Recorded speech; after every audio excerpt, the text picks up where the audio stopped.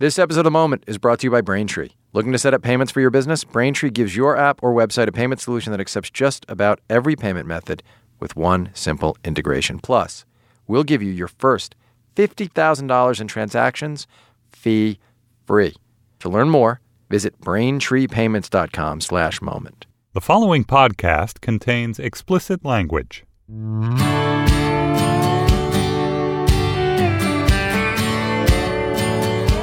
But hey, this is The Moment. I'm Brian Koppelman.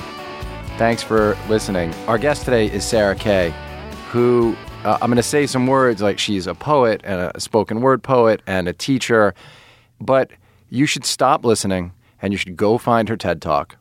And I'm sure, Sarah, that you're tired of the TED Talk being the introduction to you. No, that's fine. I think that's many people's introduction to me. And you should go watch it.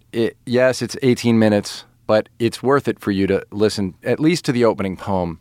But if possible, watch the TED Talk and then come back, because Sarah does you do such a great job of introducing yourself and your sort of mission and everything in a way you stated in that thing this ambition for the kind of life you wanted to lead, and then you've been leading it ever since.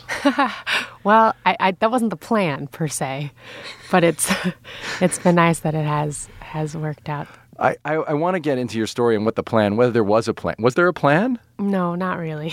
Certainly not this. Certainly not this. Not the life that's happened since. No. I think if I had a vague plan, it probably was either being a playwright or going to film school. Those were sort of vague plans. Even right up until when you gave that talk? And yeah, certainly. I mean, in college, I majored in modern culture and media, which is about as close to film studies as Brown University gets. And I did a lot of post-production intern stuff, and I really thought I was going to go to film school. Because you thought this thing that you loved could never actually give you, like, the life sustenance? No, I've always loved storytelling, period. Yeah. And I think a huge part of storytelling is deciding what medium and what form a story wants to be told in. So I have been a theater fanatic since I was a kid, love movies. My parents are both photographers and do storytelling in a very visual way. So film seemed like a really exciting one, and that's kind of the direction I was headed. And I had never, as a kid, just the idea of being a professional poet was not on the table in the least. It wasn't even like that was a dream, but it was too hard to imagine. It wasn't even on the radar. Well, it's like saying you're going to be a professional snowflake maker. Right, exactly. Like, how's that going to be possible? Maybe there's been one snowflake maker ever. Right. Who was able to do that for a living. Right.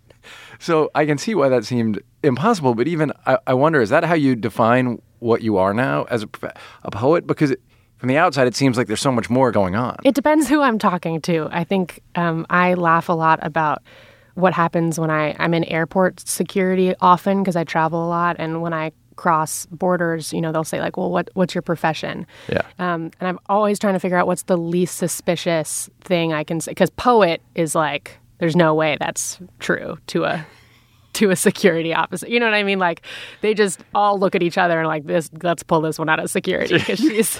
You carry your books. Right. You can carry your books around. So sometimes I say teacher. That one usually gets me through pretty cleanly. Occasionally I'll say writer. Is that the scary one to say, writer? No. It depends on the person I'm talking to. I think oftentimes if I say writer, depending on who I'm speaking to, then they want proof. Then they want, well, what books have you published? Or, have I read your work anywhere? Or where, things like that. Oh, I would love to... And then I have to say, well, it's a different kind of writing.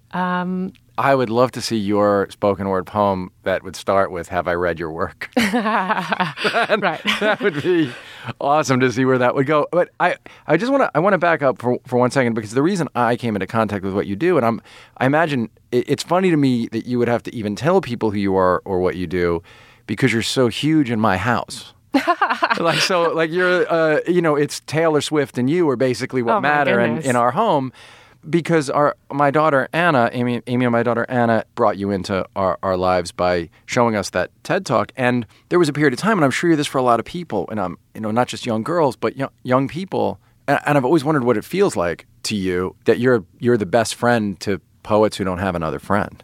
Oh, that's very lovely. Thanks. But I'm sure you know that. And I'm wondering how that role makes you feel, because girls interact with you and find you sometimes at vulnerable points in their lives, and you give them, it seems, or in our case, you gave our daughter a key that enabled her to open a door that led to a path that made her go from being unhappy and feeling like an outsider to being happy and feeling like an artist. How do you interact with all that yourself? Well, I think people find poetry when they need to, or I hope. I try to help facilitate that as much as possible, but I believe that it's important for people to be able to find poetry when they need it. And sometimes I am the gateway to poetry, which is awesome, and I'm very grateful for that opportunity to be that gateway. But I do think it's just being a gateway. I do think that then once they get to me, hopefully they get to, a million other poets.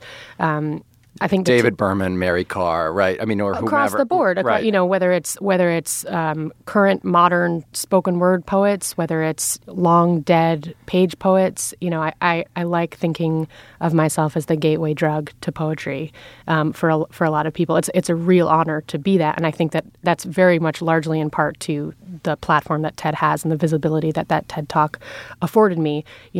For a long time, spoken word poetry was very much a localized art form, right? You would go to your local bar, you would go to the local venue, you would perform with the same faces every week, which is what I did for a long time.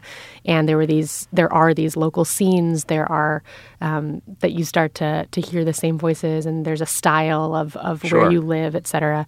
But whether it's Bowery or Nuyorican or whatever those things are. Exactly. And it's very regional. And then with the rise of YouTube and the internet and the ability to tap into this giant archive of spoken word poets from now all over the world, that regionality hasn't disappeared, but it has changed. And so now people have access to more poetry of more styles from many different types of people. But that it doesn't exactly avoid the question, but it does sort of sidestep. Too smart for me. Well, too smart. no one's too smart for you, Sarah. But it does sort of sidestep the question that I'm interested in, which is, what is it? Yes, you're a gateway, but because of what you write about, because of how vulnerable and open you make yourself be when you perform the stuff you perform, you have to know that girls look at you as someone who has these answers. Oh dear. Whether you do or you don't, or someone who is herself kind of shining, while shining light is sort of like a shining light. Emotionally, how do you process those interactions with these girls? I mean, I know it's not just girls, but it's many girls. So I think it has to do with, I found spoken word poetry when I was 14, and I was at an incredibly vulnerable place in my life for a number of reasons. Why? Just because I was 14, and that is where you're at when you're 14, or I was anyway. But also, I grew up in Lower Manhattan, and 9/11 happened when I was 13. Wow. And in the aftermath of that event, my family was out of our house. My parents' marriage really suffered. My brother was 9, and he went through a lot. And I was very much aware of the fact that the adults around me did not have time for my fears or my doubts or my vulnerabilities. They did not have time to answer stupid questions because they were busy trying to hold the world together and try to fix this unfixable new reality, exactly. And it was right in that moment that I stumbled into spoken word poetry, and it was a venue where a few things were really remarkable. One was that I, as a 14-year-old girl, was listened to and seen in a way that I had never felt before. And also that I was allowed to explore my flaws, my fears, my joys, and my vulnerabilities, and not feel stupid for being human. And I think those two forces, or those multi-dimensional forces, combined to make this art form so attractive to me. That's what caught me. And then you being seen, I guess that's the flip side of it, is now you're in the position to be the seer, to see them when they approach you. How is it not so? Although I don't think that that's changed. I think that when I was 14, I mean, the beauty of the art form to me, when I would go to a dive bar to listen and look at poetry, the beauty of it was that it was just as important to listen as it was to speak. Every poet got up on stage and did their poem, but then every poet sat down in the audience and spent time listening and applauding and groaning and snapping and whatever it was they were doing to give the feedback that we are bearing witness to what you are giving us in this space, right? There's something really powerful about people gathering and sharing breath and time and space like that. And so I was trained that it's not just about speaking your piece and getting out. It's about listening, and it's about bearing witness to somebody else, and it's about spending your time. It's a training in empathy is what it is. And it's a training in being a good human. And so I've been doing that, or I've been trying to do that since I started. I think that the difference is, now I get to spend a lot more time in education spaces. I get to spend a lot more time with young people in classrooms or in communities, and I get to participate in them experiencing what I experience, which is sometimes the first time that someone feels really seen or listened to. Just as it was for me, oftentimes that's what it feels like for them, and I get to be present for that. Is it still moving to you? Is it moving to you? Do you allow yourself, because so much of your work you talk about being present, do you allow yourself to stay present in all of that and receiving that and in watching that? Oh, yeah. I mean, is it still moving? Yeah, it's probably the thing that keeps me in it. Poetry, just as any other small niche art scene, can become boring or repetitive or incestuous or whatever it is. And the thing that makes it so that I'm still drawn to it is when I see young people have that experience that I had, to feel empowered in their own voice, to feel like they can explore parts of themselves that they have otherwise been made to feel shame around, that they can, feel a little less alone in an experience or in a moment or in a memory. I think watching that over and over again is what reminds me that there's still power in it. Yeah, what an amazing, I can't imagine how wonderful it must feel. Like this week, Anna, our daughter, she wrote a piece earlier this year that got published somewhere online on MTV. And Huffington Post Women selected 28 pieces by all women of all ages, like Lena Dunham and all sorts of famous people. And they put Anna's piece in there. And that's awesome. It was incredible, like mind-blowing, because we had no idea that was going to happen. And then you open it up and it's like the 28 things all women need to read from 2015. And Anna's piece was there. But like she would say to me, she basically started writing because you gave her permission. Even though she came from two writers, you gave her permission. And that must repeat itself over and over. I mean, did you walk around with like this awareness of all the little Sarah Kays that you've launched? No, I think that is really moving to me, and I'm very appreciative of that. And I think the fact that someone would allow me to play such an important and intimate role in their life is not something I take for granted, and that is a real gift. But I also think that, or something that I carry around with me in terms of that, is I think it has more to do with where you are in your life and where you meet my work than it does with me. Because that's deep and true. You know, I'm off doing my laundry somewhere the moment that you see this poem that speaks to you, which I love and I'm grateful. But it has very little to do with me as a person in my normal everyday. That's so interesting because you posted that poem about laundry recently. Just a couple of days. I mean, it's an older poem, but you just posted it for some reason. Well, that image is strong to you, right? Of like what the month dealing with this sort of everyday. Yeah. The duality of knowing there's this specialness that you're trying to get at, and then being in your flannels and doing your laundry. Yeah, I guess because I've had poets who, or not even just poets, I've had artists whose art means so much to me and who have transformed me or who have defined parts of my life in various ways. And I understand that they are also humans that are probably assholes at moments. You know, like I also believe very strongly in not deifying. Yeah, exactly. Right. Yeah, there's this great poem that I think you would really dig in the collected lyrics of Bob Dylan. There are a few pages of poems, and there's this one to Woody Guthrie. Have you ever read it? No, but It's about Woody. It's about Dylan. God, I haven't thought of it in years, and I won't get it right now. But it's about Dylan visiting Woody Guthrie in the hospital, and Woody was his everything, right? His reason for coming across the country, you know, and how Woody would constantly, through his actions try to strip Dylan's idea of who he was as an artist, Right. so that he could see that it just was a human creating this work. And this person was really dirty and fucked up and had lots of problems and was dying. And Bob talks about it in this poem how I think that really changed his whole relationship with the idea of holding artists out separately from their work as heroes. Yeah. I mean, I also think that poetry itself is an art form that people tend to place on a pedestal for a number of reasons. But a lot of times people worry that they're not deep enough, or they're not, whatever it is they've been led to believe poetry has to be, they don't have it. Or I sometimes say that they've been made to feel unwelcome in the house of poetry. And so a big part of what I do, especially in schools and especially in the education side of the work that I do, is make poetry feel more accessible, because I do believe that it's a house with enough rooms for everyone. Well, that word enough is really powerful because we all feel like we're not enough often, right? Yeah. I mean, it's a hard thing to battle. Yeah. But I think a big part of the door opening that you're talking about is people realizing like, oh, wait, this is a door that is available to me. I didn't know it was.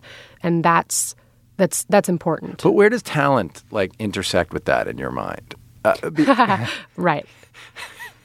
I think that there are people who are born with natural talent, but I also think that there are people who work very hard to create it. And because talent is so subjective and no one's going to be able to decide who's got it or who doesn't, definitively, worrying about whether you've got it or not doesn't do you much good. Whereas working on your craft does. Man, I love talking to Sarah Kay. We'll be back with more of her soon. This episode of The Moment is brought to you by Braintree. You remember the first dollar you made. Now you want to grow to make your billionth. Have you found the right payments partner to grow with you? Braintree lets you accept every way to pay, from PayPal to Apple Pay and everything in between. All it takes is one integration. And it doesn't matter what currency your customers use, because Braintree lets you accept over 130 of them. To learn more about how your company can grow with Braintree, visit BraintreePayments.com/moment. Did you always know that you saw things differently, or did you discover that you did? You must have always had the ability to see things or I don't know. One of the earliest memories that I have, this is not an answer to that question, but it's That's the first okay. thing that came into my head. One of the earliest memories I have is I must have been 5 or 6. Yeah. And we were learning in social studies or something about women who were weaving on looms. So I had learned about the concept of weaving on a loom. And I came home and I found my mom and I said, Mom, there's a woman inside me who is weaving on a loom, and she keeps accidentally knotting up the strings. Huh. And I think it was my first grappling with, how do you take something abstract, like feelings, and put it in language that's based in the concrete sensory world in order to have it be understood by other humans. Yeah, what a wonderful metaphor to see the thing and catch it, and then know I can understand myself, and maybe I can even be understood. Right. So maybe there are 10 kids who could have said that to their moms, and then some moms would react. And how do you, generally, whether you remember that specific instance, how did your mom react to those kind of things when they would come out? I mean, they're great. My parents are great. I mean, I think in terms of did you realize that this was special or different and early or later? I think something that I definitely did realize early is that my parents were weird and great. Weird in a good way. Yeah, definitely. Yeah. I mean, one of the things in terms of poetry, from kindergarten through 4th grade, I brought my lunch to school in a lunchbox every day.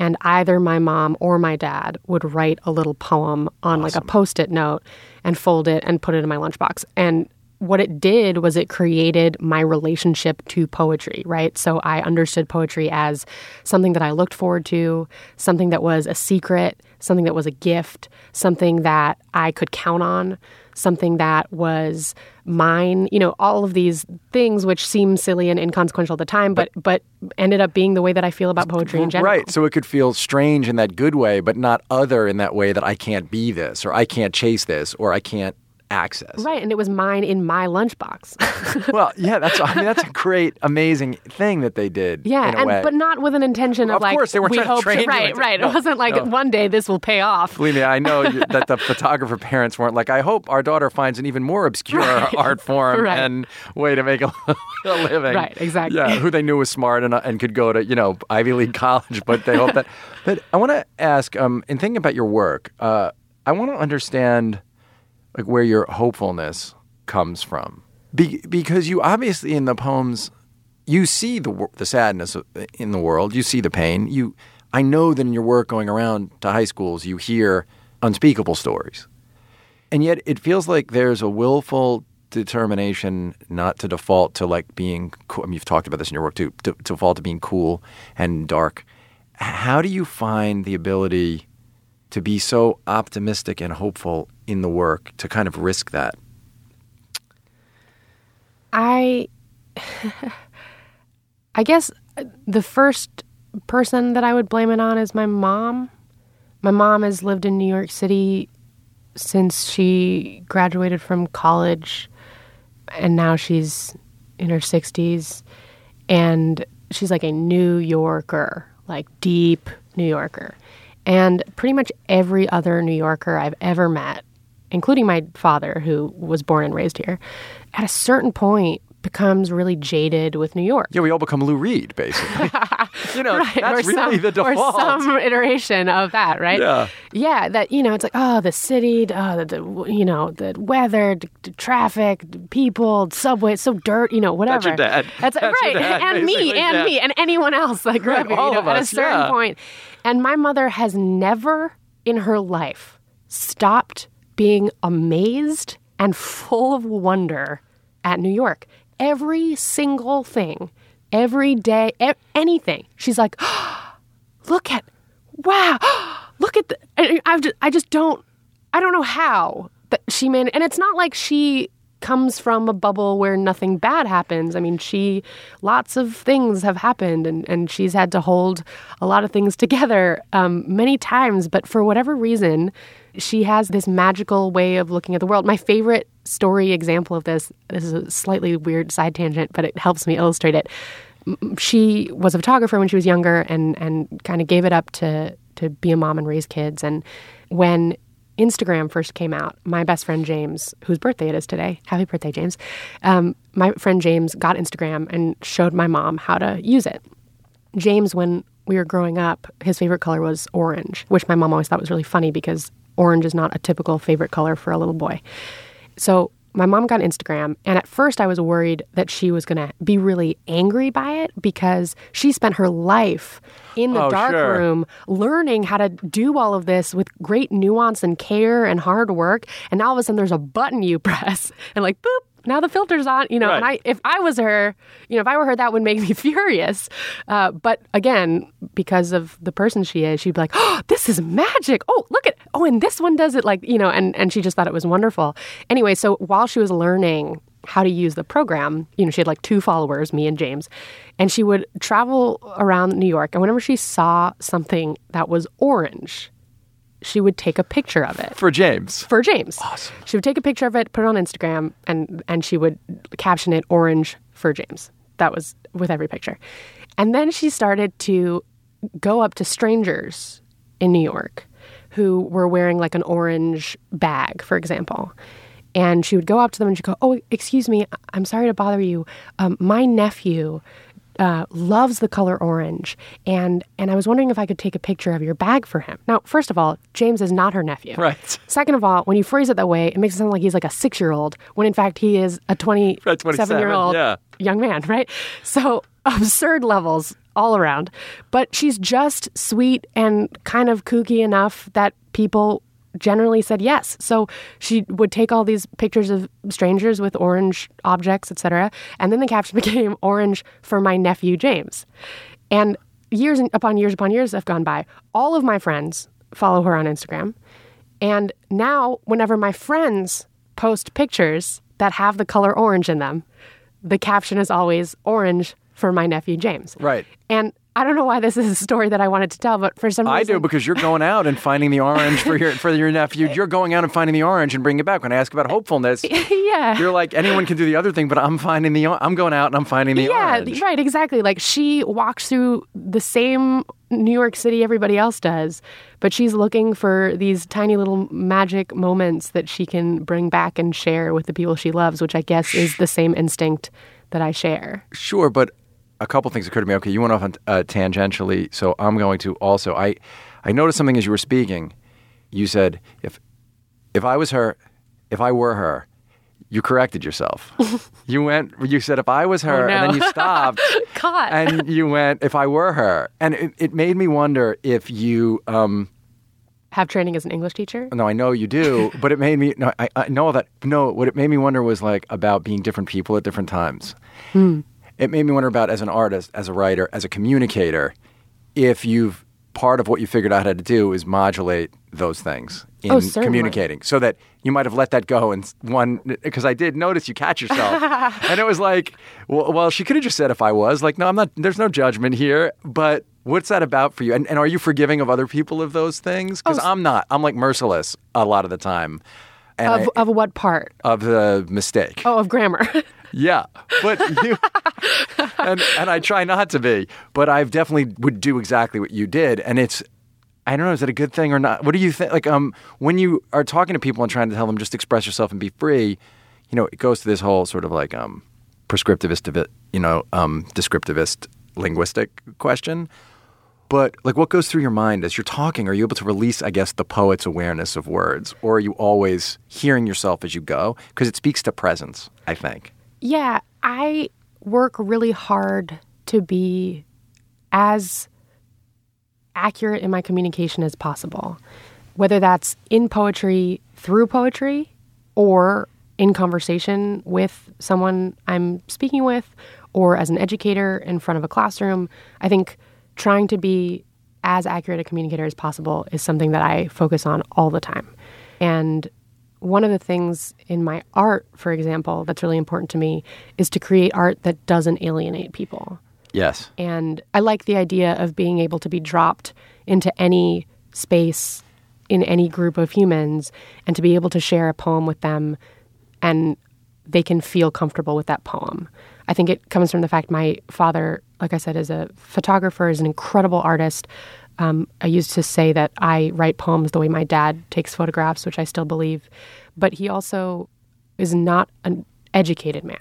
He is extremely dyslexic and barely graduated from high school and dropped out of college, and that wasn't his path. And when I first started writing poetry, a huge goal of mine was to make poetry that my dad could enjoy. I didn't want to make poetry that made my dad feel stupid. And it has evolved past my father specifically, but I do think that poetry, unfortunately, has been used so often as an art form meant to be elitist or meant to be exclusionary. And I don't think that that's helping anybody. I think that closing the ivory tower to people who are curious about poetry doesn't gain you readers or a diversity of audience and artists.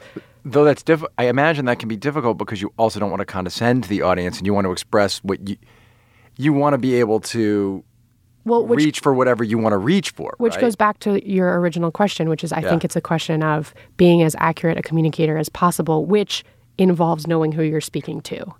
So yes, you don't want to condescend to people because you want to be speaking or I want to be speaking at the level that they're at, that I am at with them. When I perform for an audience of kindergartners, which I do, it's a different performance from when I'm performing to college students or at a dive bar somewhere, right? Sure. So the awareness of trying to be able to reach someone and be understood and understand them has to do with very much working hard to meet them somewhere in the middle. Right. And I wonder if that's why I'm sure that is part of why you're able to connect so deeply with people, because they feel like you're talking right to them, right to them in your work somehow. Did that, from a craft standpoint, Did that come fairly quickly to you, that when you started doing this, you started getting the hit of connection, or did that process take time? No, I learned that. I'm not a performer organically. But I'm saying even in the writing of it all, when you would get up and do this stuff, would you be able to see, if I can speak it cleanly or clear, I can burrow in? No, because I think my writing started as being a private endeavor, right? I certainly originally wasn't writing for sharing. I wasn't writing for an audience. I was writing, fairly terrible journal poetry that was never meant to see the light of day. And then I got tricked into this spoken word world. And all of a sudden, this entirely other dimension of performance and the way you communicate and who is in the room and how are you speaking to them and all of those other questions appeared in a very different way than I had ever experienced. Were you a popular kid in your middle school? Oh, Lord. What a great, man. I was, in middle school, I actually did okay. You had a minute where it was all right? I certainly wasn't a popular kid, but I managed to not offend anyone. Was that a goal? To get through the day without causing I don't think it was as explicit as that. I just think that the qualities that I have as a human were ones that in middle school were okay. And when did they become a disaster? In high school. Why? Many reasons. I think, there's this great 30 Rock episode where Tina Fey or Liz Lemon has to go to a high school reunion. Yeah. And she's like, yeah, I can't wait to go back. I used to get bullied so much in high school. Like, I'm going to go back and I'm going to show them. And then she gets there and realizes that she's had this super warped memory. Yeah, the perception is not what it was. And in fact, she was the terrible bully that was awful to people. Do you know that one, Anna? You do, right? Yeah. Yeah. So I recently have been reevaluating the way that I remember high school.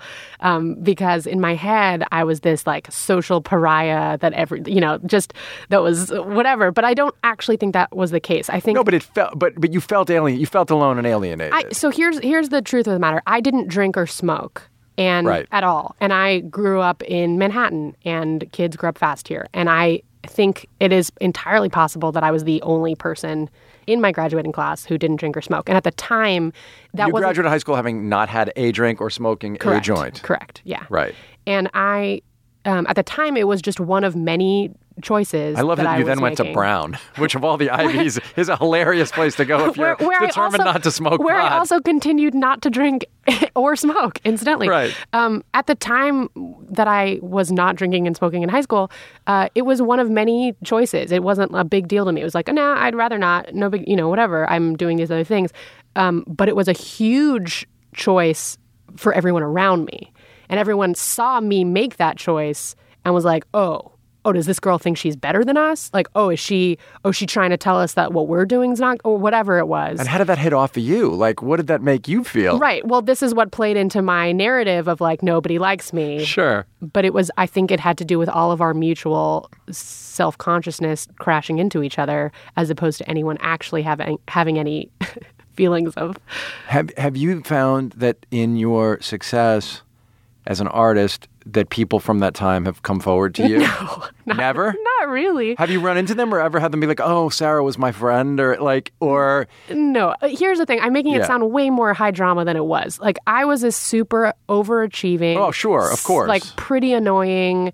I ran... You raised your hand in class a lot? First of all, I was on student council in a school where that was not a cool thing. Okay? I was on student council every single year from kindergarten until I graduated in 12th grade, which means I ran for student council every Wow. year. This gets back to this conversation that Anna and I were having the other day about Tracy Flick from Election. And it sounds like you not an evil, you weren't the evil version, but, no, right. but there's a very fine line between being Tracy Flick and just trying really hard. Yeah. Well, when I graduated, we had, superlatives. The two superlatives that I was awarded when I graduated, one was most likely to get away with murder. Yeah. And most school spirit. Fantastic. So that should tell you a lot about And who you I were was. performing during this whole time? And did you keep it a secret? Did they know? No. You kept it a secret? I kept it mainly a secret. How? Like, because the internet was a big thing. No, when it wasn't, though. I mean, the internet. there was Facebook existed. No, not until I Like senior year? Yeah, like right at the end of high school. And I was one of those kids that was like, I'm going to wait till I get to college and make my Facebook with my college email account. I don't know why that voice was necessary, but that's No, it was what I essential. sounded like in I think my that head voice was when really I was in high essential. school. Right, so you were able to do all that stuff basically under the radar? Yeah, which was, I think, a big part of why it appealed to me. Because in high school, I played the role of overachieving, super smart student council kid who didn't drink and smoke, who the teachers loved, who everyone else hated. And then who everyone perceived as being playing by the rules, being safe and a goody two-shoes, which was in moderation true. But outside, I got to go to this weird dive bar on the Lower East Side once a week. I got to share poems that were about, things I cared about or was scared of or whatever it was I was going through, mainly to a room full of adults. Yeah. Because it was a dive bar. Hey, we got to take a quick break, and then we'll be back with more with Sarah Kay, the brilliant poet, writer, and storyteller. This episode of The Moment is also brought to you by Slate's Gift Guide. Make holiday shopping easier with the Slate Gift Guide, a curated collection of products selected by Slate editors and writers. These are the things that most improved our lives this year, wrapped up in one guide for you. Find something for everyone on your list at picks.slate.com. I had written this question down, because in one of your either speeches or poems, you talk about that poetry and theater were secret loves for you. And I'm wondering whether, because I've thought about this in different ways, and do artists, do you think, as you talk to them, need to keep certain dreams secret for a while to protect their birth, do you think? Or how do you... It's funny. I was at, I have this poem that it's called On the Discomfort of Being in the Same Room as the Boy You Like. And it's written from the perspective of a very specific age time. And I never performed that poem. And then recently I was at a middle school. And for whatever reason, I was like, you know what? I'm going to perform this poem in front of this audience. Yeah. And they are going to squirm like hell.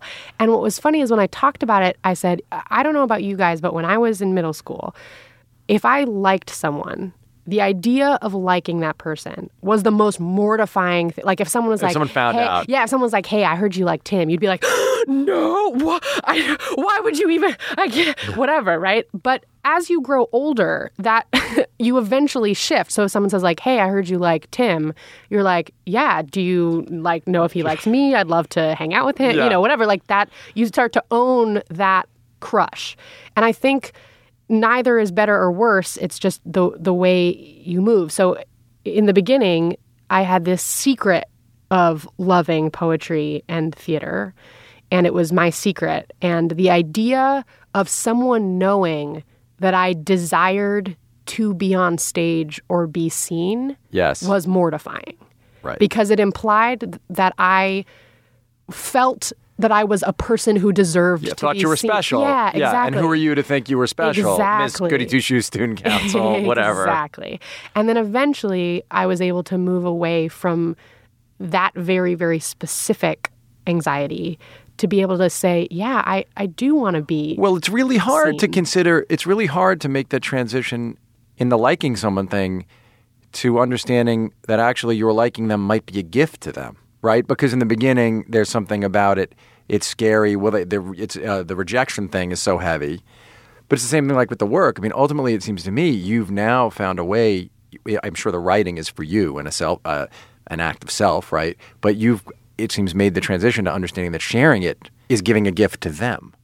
And then that takes it off of yourself, doesn't it? And make it easier to not think like I'm special, and just to make it like, well, I hope I'm sharing. I hope I'm doing something for you too. Right. I mean, I think it goes back to the, listening is as important as speaking, is that it's not one thing, it's both. It's two sides of a coin.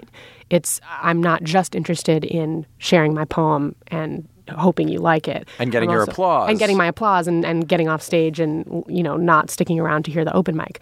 I think it's about participating in a gift exchange. But beyond that, it seems like with your work, and it ties into this question of optimism I was asking you about, it seems like to the viewer, to the listener, it seems like you have a very strong mission, yes, to be there with the exchange of and to listen as hard as you perform it, but even in the work itself, it seems to me, is you are constantly trying to light a path for people. Maybe not always just the young art. I'm not even talking about when you're talking to young artists. I'm saying, when even in a poem as personal as the December poem, it feels like you are trying to light a path about this constant becoming that we're all going through in connection.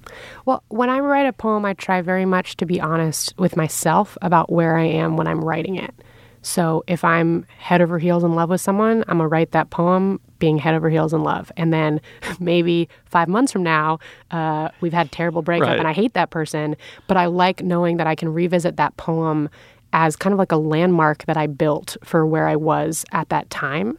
And because I've been doing this since I was 14, I have all of these landmarks that are standing in the sand. But you use the second person a lot in your poems, right? True.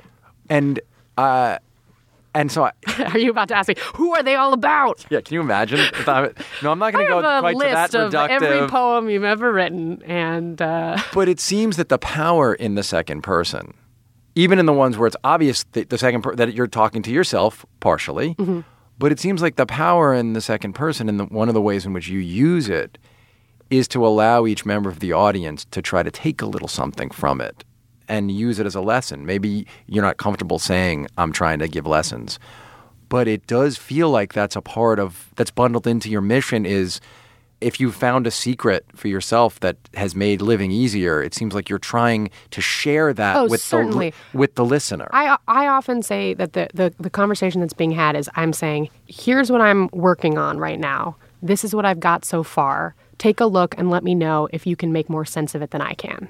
Right. And that's true of almost every poem I've ever written, because my instinct for writing a poem comes from anytime there's something I'm trying to figure out.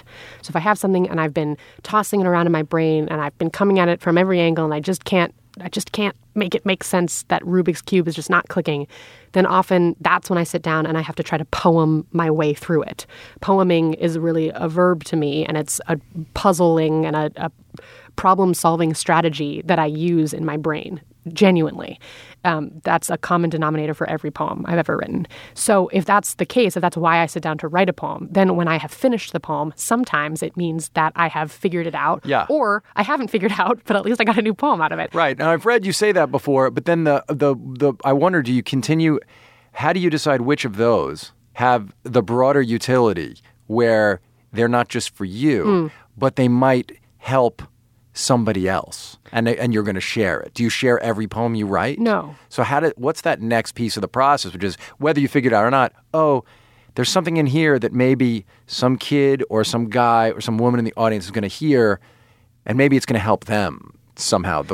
Yeah, it's not quite as planned out. Right. You mean it's just like if you dig, you might just, if you still dig it, you're going to share it. Yeah. Sometimes I'm just really excited about a poem and I'm like, I want to see what happens when this goes out into space.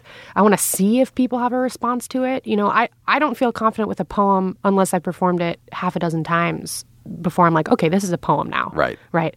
That part of the creation of the poem is what happens in front of a live audience for me. Do you still get surprised if you say something and at that moment when the room becomes bittersweet and you see a couple people get teary-eyed and connect? Does it still surprise you? Do you count on it? Do you need it? Well, you certainly don't count on it. Again, that to me is an example of what we were talking about earlier, in that that's about where you are in your life coming to this moment, and less about me and my poem. So you don't feel a kinship with that person necessarily? I do. But no, it's okay if you don't. I'm so interested in how, because of the connection I've seen people have to your work, to you, I'm wondering if it's a way you keep your sanity is by telling yourself, I'm not going to have that kinship. Like I'm consciously not going to say we're in this moment together. Okay, so here's what it is. There's a school of thought in spoken word poetry, which is that you're supposed to write as raw as possible.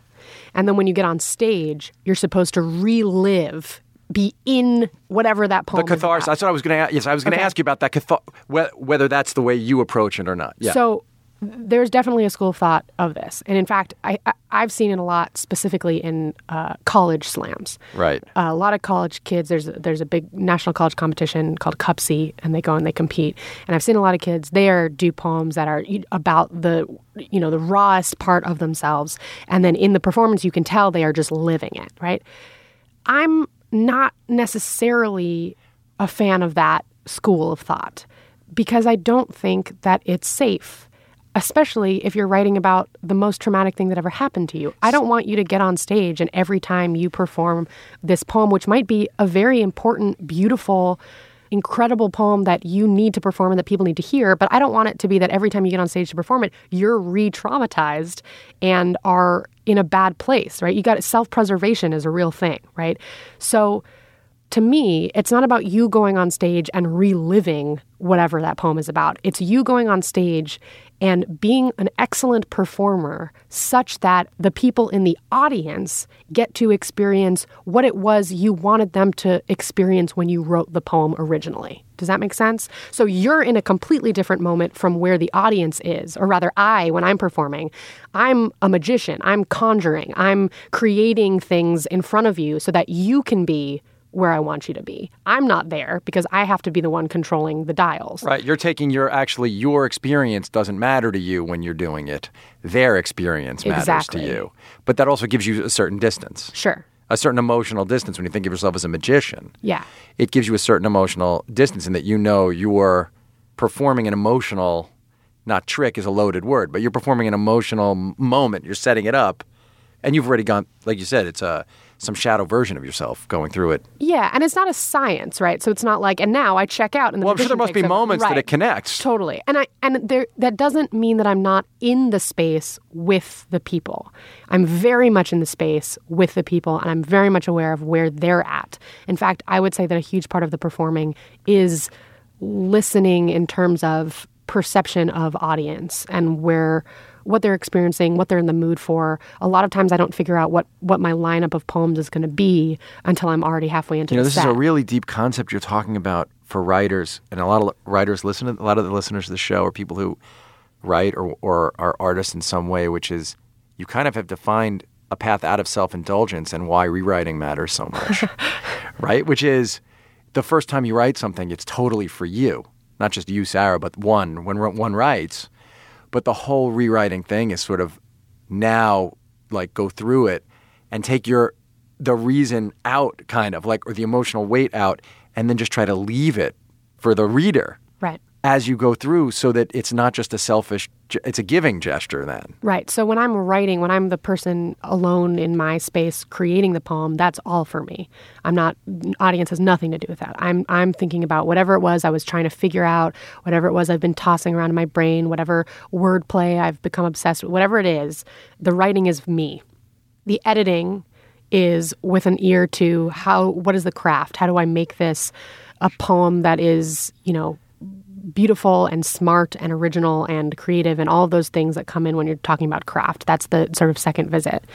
And then the third and the fourth and the fifth, or however many revisions it requires to make it an excellent piece of writing. Yeah. And then when I get on stage, whatever I'm going through at that moment in my life gets not necessarily left behind, but gets second priority to what we can make together in this room right now. So sometimes that involves bringing in what I'm going through in my life. Sometimes it means ignoring it. But whatever it is, what we're creating in this space together, and I really feel that it's being created together. It's not just me outputting. That's what's taking the highest priority. And that requires, just like, with sex, a really good understanding of where your partner is at. Sure. And in this sense, my partner is the audience, right? So I have to be paying attention to what they're liking and what they're not liking and where they want to go and what can challenge them, but you but also in a have to be positive able to lose yourself. Yes. Don't you? I mean, isn't part of it to allow yourself to feel something? Certainly. But I think what the feeling is what I'm feeling in the moment, in the space that I'm in, not what I felt when I wrote the Absolutely, poem. right. Presence. Yeah. This battle for being really alive in that space, in that moment. Well, and that's in your commencement address at Scripps, which is another thing people should listen to. You talk about constant becoming, and it does seem like a theme in a bunch of your in your narrative and in a bunch of your work. And do you ever find yourself trying to hold on to what's comfortable? Do you have to propel yourself forward to keep taking risks? It's so funny because on the one hand, I hate change. Right. But on the other hand, I live a very strange life. In what way? In that I think most humans have rituals that help them feel stable. Sure. From the simplest, I wake up and I drink my cup of coffee at the same time. I wake up and I go for a run. I pray at the same time. I meditate. I, call my, best friend once a week. Whatever it is, there are these markers that we create for ourselves to say like, okay, the world is not coming to an end because here's how I know I do the same thing at this time, etc. I don't have a single thing that can stay consistent day to day. Why? Because I am on the road eternally. Like 200 days a year? Yeah, more probably. 300. Yeah, you said you realized you had spent less than 30 days in this. Yeah, as of July. Fewer than 30 days. There you go. You say? As of July of this past year, I had not spent 30 consecutive days in one physical location since the day I graduated from college, which is 5 years ago. What are you running from, Sarah? Yeah, right? What do you think? That's the real question. Well, that's your ritual. What is the fear of standing still? Have you tried to figure out what the fear of standing still, if there is a fear of standing still? I think there is. I think there's a little bit of a fear. There's a genuine love of what I do, right? So yes. I love this work. That's not, I'm not doing it because I have to, certainly. I'm doing it because I'm extremely lucky that I get to, and I work really hard to be able to. I do think that there's a part of this that is, the idea of getting to be a person who creates art and travels the world and teaches and meets with incredible, interesting humans that I would never have otherwise been able to meet and who people want to listen to and want to see is still so absolutely impossible to me that I am not convinced that it's going to keep going if you don't keep chasing it. Absolutely. I am definitely of the mind that like the fact that someone wants me to come share poems somewhere is a joke and is a great joke that I'm winning out on.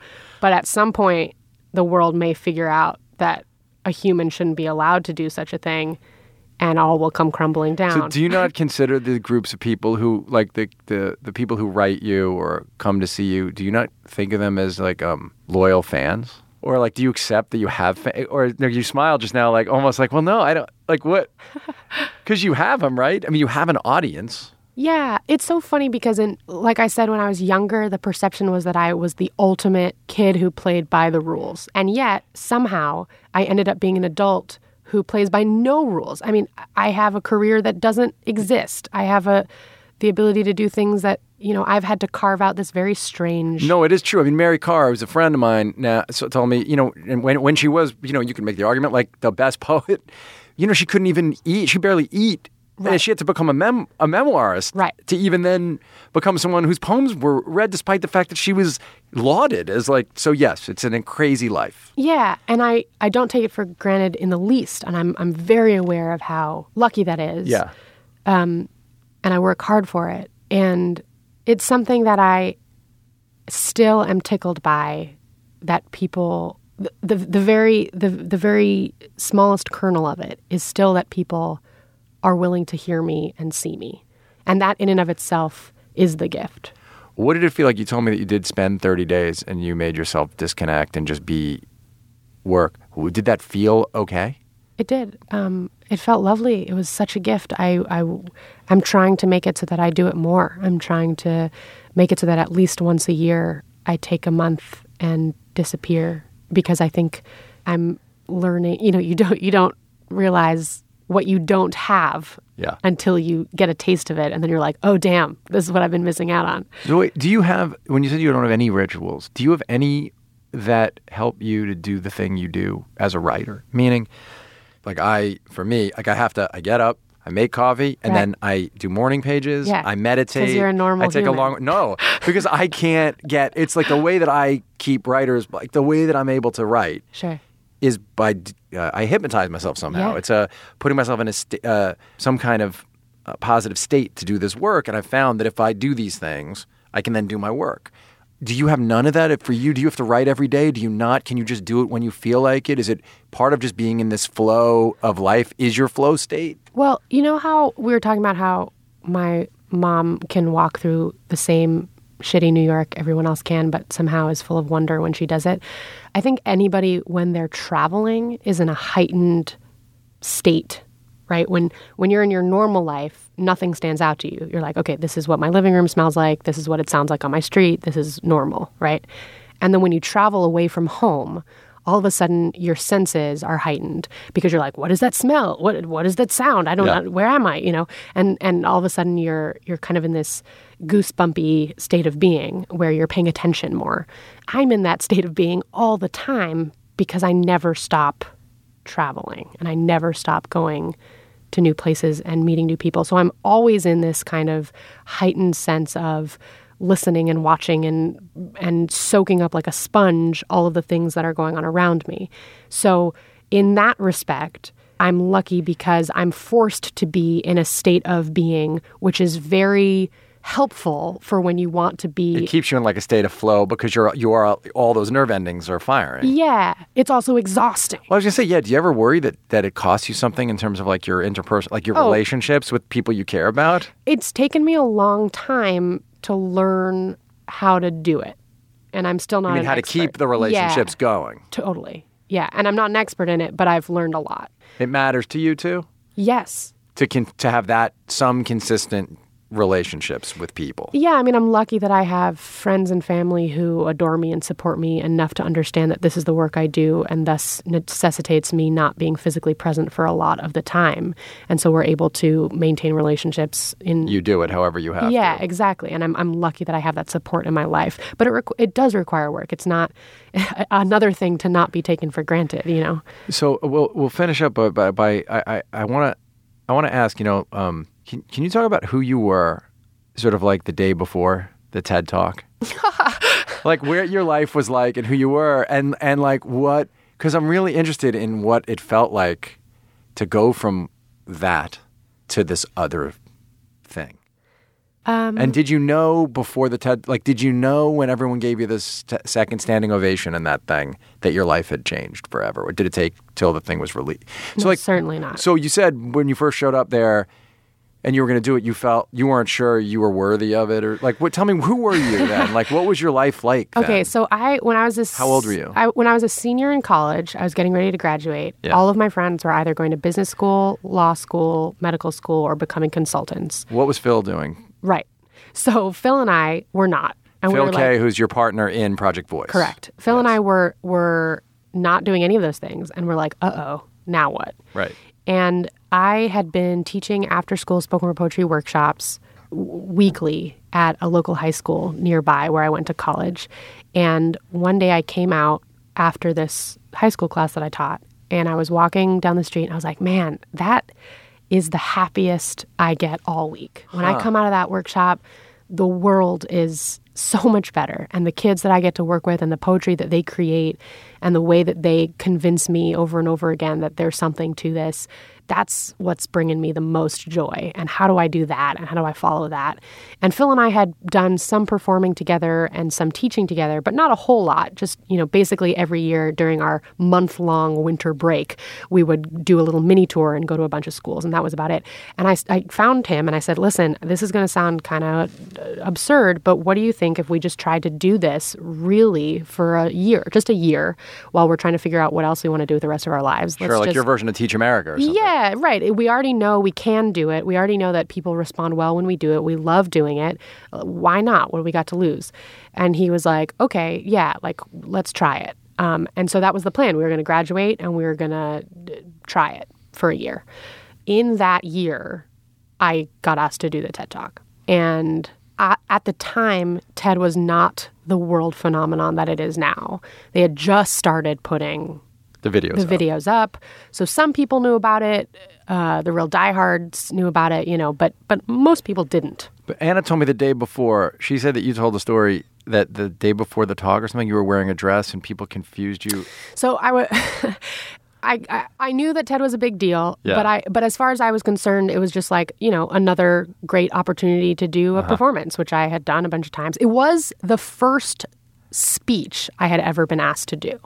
So I had been doing poetry for a long time. And teaching, I mean, when I've seen Project Voice, you do talk, you don't just do poetry. You're engaging. Sure. So I had done poetry and I had been teaching, but when I got contacted by the folks at TED, we had a short phone call, and the woman who organized it said, hey, I've seen your work. It's really great. I don't know how much you know about TED, but we have these 18-minute TED Talks, but we also have little things that we do interspersed where, we'll have a musician play or we'll have a dancer do something. Yeah. So we're not quite sure what we want you to do yet. Maybe we just have you come do a poem in between something, or maybe we'll have you do like a nighttime entertainment thing. And I was like, I will hold your towels. Right, whatever you want. Whatever you say. Right. And she was like, okay, well, this year's theme is the rediscovery of wonder. What does that mean to you? And I was like, oh, that sounds like my job description. And she's like, what do you mean? I said, I'm teaching these teenagers, and they're coming from a lot of people telling them what they can and cannot be. And they've had to put on a really tough face, and I oftentimes have to do my best to try to remind them that they're allowed to feel things, and they're allowed to not only feel them, but communicate that they're feeling, and that those feelings are not wrong, and that by sharing them and by communicating and by articulating them, they're going to help other people as well. And so I once you get me started, I could talk for, as you've seen, a long time about it. And she stopped me and she was like, I changed my mind. I want you to give an 18-minute talk. And I was like, oh, Right. wait, no, let's go back to the one poem. That sounded like a great I don't know why we changed our minds. So then I didn't hear from anyone for months. Now, this is no longer how it works, okay? So if you're planning on giving a TED Talk, I hate to break it to you that this is not the way the show runs anymore. Right. But now, you have weekly, are you going back and forth with drafts and blah, blah, blah. At the time, again, because it was still kind of new, they said, like, great, we'll see you then, hung up the phone, and nothing. Right. Like, no one saw a draft. No one even asked me my topic. Like, nothing. And Just show up with 18 minutes, kid. Just show up with 18 minutes, and we'll see you there. Yeah. So I got to Long Beach. I was very excited and nervous.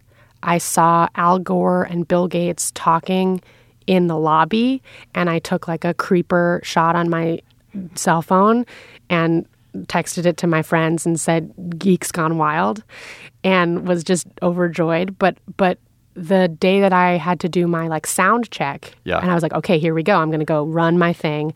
Then they'll get, this is the last minute. But maybe they'll give me notes. Maybe they'll give me notes. Maybe they'll say like, no, you got to change this whole thing. I was like really ready for it. So I get up there and I start the first probably minute of the poem that starts that TED Talk. And Chris Anderson, who's the head curator of TED, is sitting in the audience with a bunch of papers, and he stops me. He goes, hold on a second. Do you not have any slides? And I was like, oh, no, I don't have any tech. And he's like, oh, okay, then you're fine. We'll see you tomorrow. So nobody had heard anything. I mean, really, I could have been like, great. And next are my, or just 17 minutes of slurs, right? Like no one had anything. But I was like, okay, well, I guess I'll see you. And TED is quite an event, and all of the speakers that year were phenomenal. And I watched all of these people who were so much more accomplished and smart and brilliant. And I had the sinking realization that I was extremely out of my league and definitely did not belong here. And this was going to be a disaster, and all of the things that your brain tells you when you're in these situations.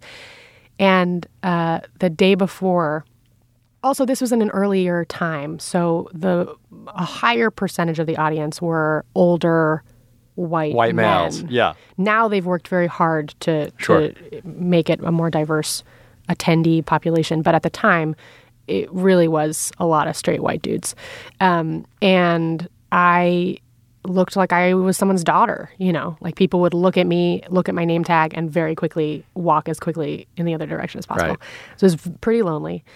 And the day before, I was standing near a table that had like food set out and just hoping someone would come talk to me or be nice. And this woman walked up to me and smiled at me. And I was like, yes, okay.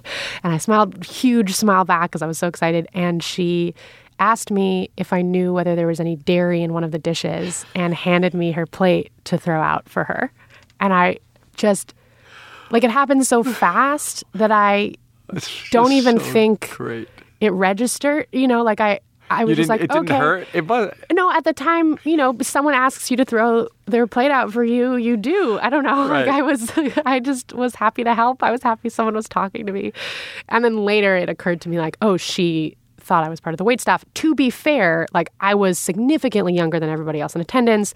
I was an absolutely acceptable mistake to make. And I find, absolutely no offense taken in, the profession. Obviously. But this is why Carly Fiorina shouldn't be president, clearly, because she came up to you. I just want to make it. Do not get me in that kind of trouble. What are you kidding? Older woman who was a 10. I just totally want to make it that it was her. I know it wasn't her, but that's just the picture in my head is that it was her. So then right. So basically, the day before, it was just like the most ironic. Yes. And then you have to get up and address these people. So that's how anonymous you are. This is what I wanted to get. That's how anonymous you were. Correct. You were confused for the waitstaff. Well, the best part, though, this is the second part of the story that I don't tell very often. But so I called my mom in tears, and I was like, I can't do this. I don't belong here. Like this is going to be a disaster. I'm going to blow it. I just watched someone 3D print a heart. Like this is not going to work. And my mom in her eternal wonder and sweetness was like, no, everything's gonna be fine. Everything's gonna be fine. And Morgan Spurlock, the filmmaker, was a speaker that year. And he and I had crossed paths years earlier because he had been a speaker at an event my high school had put on. Right. And he didn't know me, but I, brought this to him and we had hung out during the conference and he was very sweet and made me feel much less alone. And we were hanging out that night and I had mentioned that my mom had called to see if I needed anything, which was very sweet and motherly of her because she was in Newport Beach, which is about an hour away from where the conference takes place, which is where my grandmother was. So she was visiting my grandmother an hour away.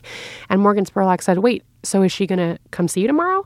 And I was like, oh no, they don't let you just like bring guests. Right. And it's $1 bajillion to have a pass to go to TED. So that's not available. And he was like, well, I'm sure they could find a day pass for your mom. And I was like, no, I couldn't.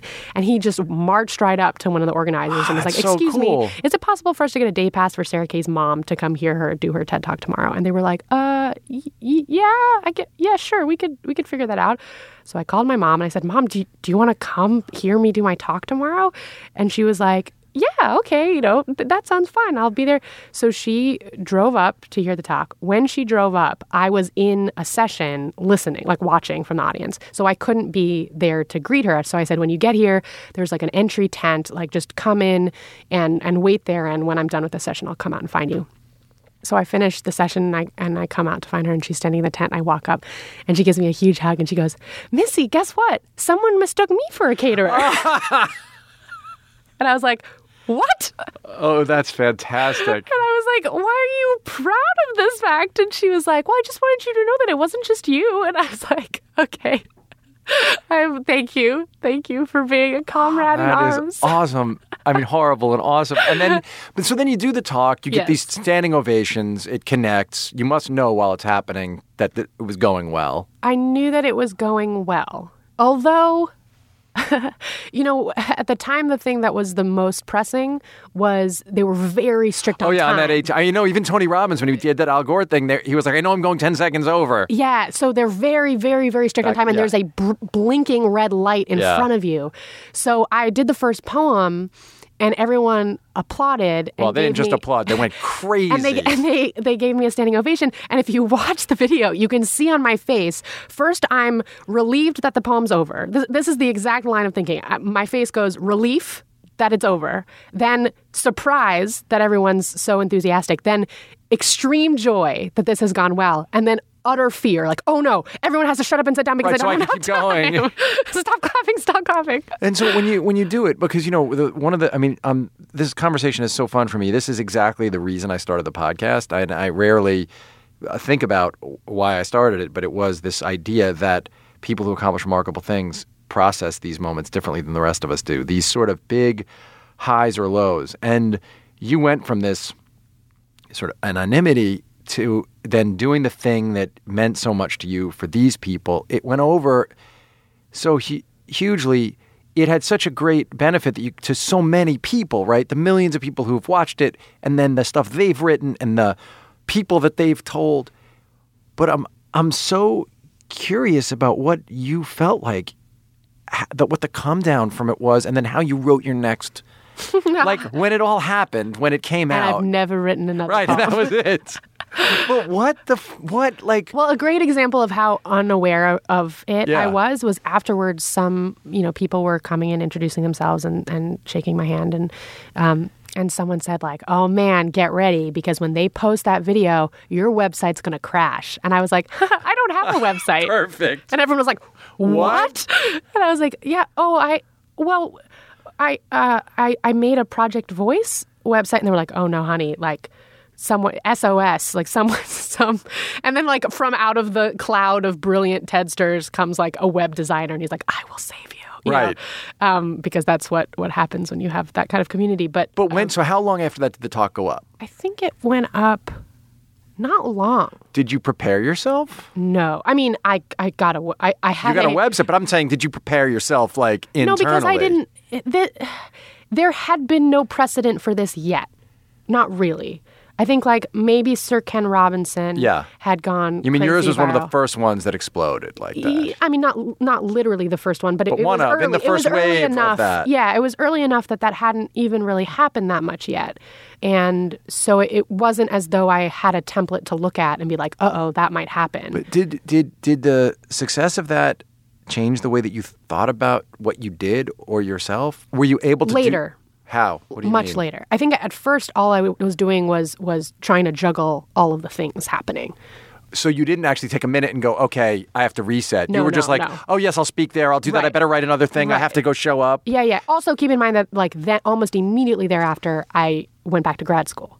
So I was in grad school getting my master's degree in education, and my week consisted of Monday through Friday, I was in school teaching high school English from 7:30 to 3. Then I would go to night class to study at grad school until like 8 p.m. Then I would go home, grade papers, lesson plan, get ready, wake up the next day, Monday through Friday. Then Friday afternoon at 3:30, I would go to the train station or the airport and fly to go do a gig all weekend. This is after the talk hit? This is after the talk, yeah. After Why? it went, no, because it's amazing that you would just continue the sort of like the regular. Well, again, like, what was it I was to think was going to happen? Being a professional poet or a well-known poet or a poet that can live on poetry is not a thing, really. Yeah, but the practicality of that is, I don't know, it's most people who are poets aren't practical. Well, the way you, right? Most no, artists, true. Most artists aren't that practical. No, most artists have to figure out how they're going to survive if art is important to them. Sure. And for me, what the immediate effect of the TED Talk going live was that a bunch of schools reached out to us and were excited to have poet educators in their classrooms, which was amazing. And we had been doing this for a while. I knew I was aware that I was really good at teaching spoken word poetry. It's like the one thing that I had confidence in. I'm a great spoken word poetry educator, but I didn't know anything else about education. I had no training in education. I couldn't teach anything other than the one thing I knew how to teach. And I was like, you know what? We're basically running an education program. And if we're going to do this, I would like to do it well. I would like to know that we're not disrupting the education of kids. I would like to know that we're assisting what teachers are already trying to do and that we're just going to be an additional tool for teachers to be able to use in furthering the curriculum that they have to teach. So I went back to get my master's degree to learn about education and figure out how we're going to do this well. And that's what, that's what the idea was in that.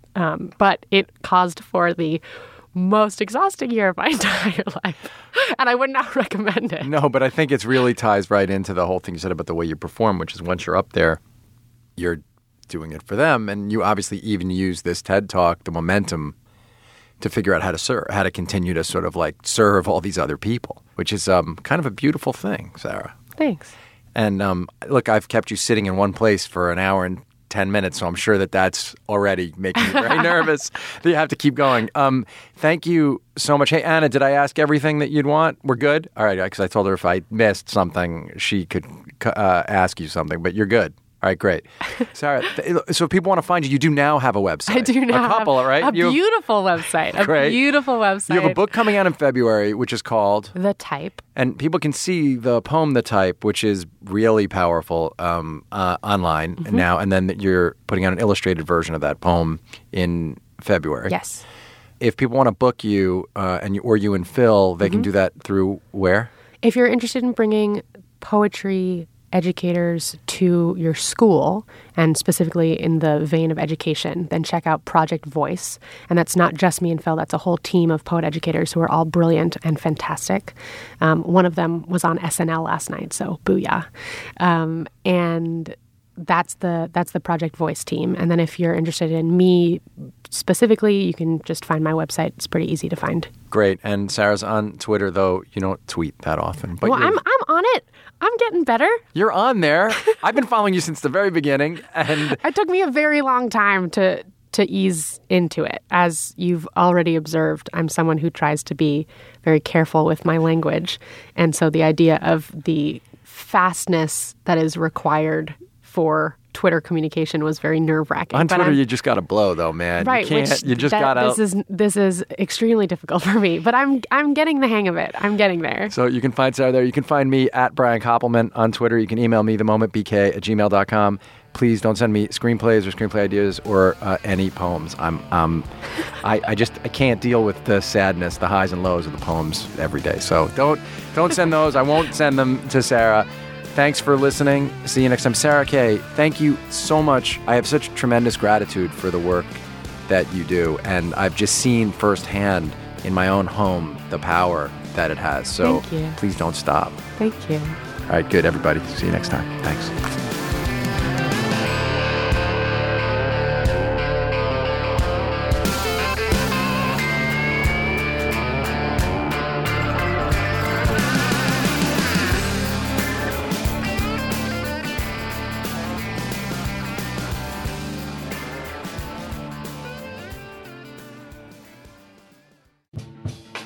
Hi, Panoply listeners.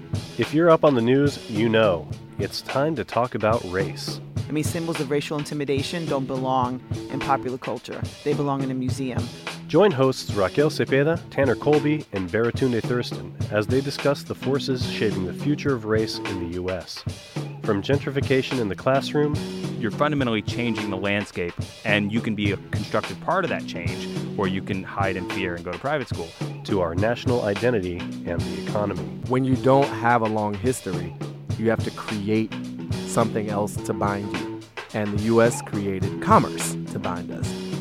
Search for About Race in iTunes or on your favorite podcast app.